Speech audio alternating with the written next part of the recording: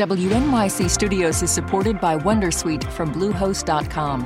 Website creation is hard, but now with Bluehost, you can answer a few simple questions about your business and get a unique WordPress website or store right away. From there, you can customize your design, colors, and content. And Bluehost automatically helps you get found in search engines like Google and Bing. From step-by-step guidance to suggested plugins, Bluehost makes WordPress wonderful for everyone. Go to bluehost.com/wondersuite. Listener supported. WNYC Studios. Hey, Lulu here. Whether we are romping through science, music, politics, technology, or feelings, we seek to leave you seeing the world anew. Radiolab adventures right on the edge of what we think we know. Wherever you get podcasts. Welcome to NYC Now, your source for local news in and around New York City from WNYC. It's Thursday, August 10th. Here's the morning headlines from Michael Hill. Adams administration officials can expect a grilling this afternoon from members of the city council. The council has questions about the mayor's plan to limit shelter stays for adult asylum seekers to 60 days. WNYC's Aria Sundaram reports on the upcoming oversight hearing. City council members say they've been routinely left in the dark about the administration's plans for housing newly arrived migrants, and they're hoping to get some much-needed answers. One central question: where exactly will those kicked out of shelter go?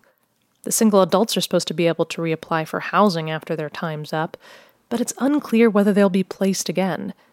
The administration says the new policy is desperately needed to try and curb the rapidly growing shelter population and the rising costs along with it.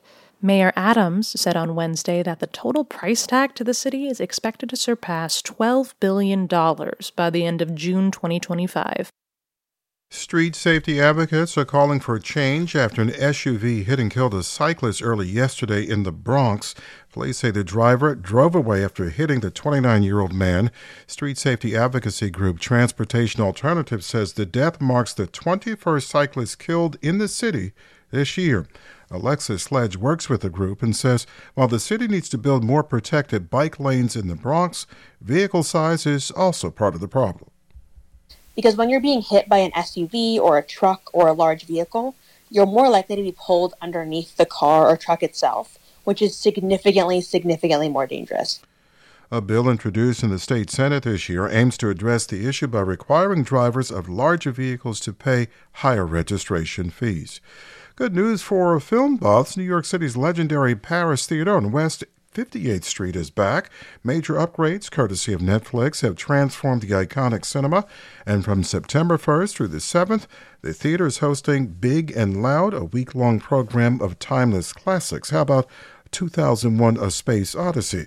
Going forward, Netflix plans to use the Paris to screen its original movies and host special events. 73 with some clouds out there, showers and possibly a thunderstorm, mainly after 11 this morning, a high near 82. Thanks for listening. This is NYC Now from WNYC. Be sure to catch us every weekday, 3 times a day, for your top news headlines and occasional deep dives. And subscribe wherever you get your podcasts. See you this afternoon.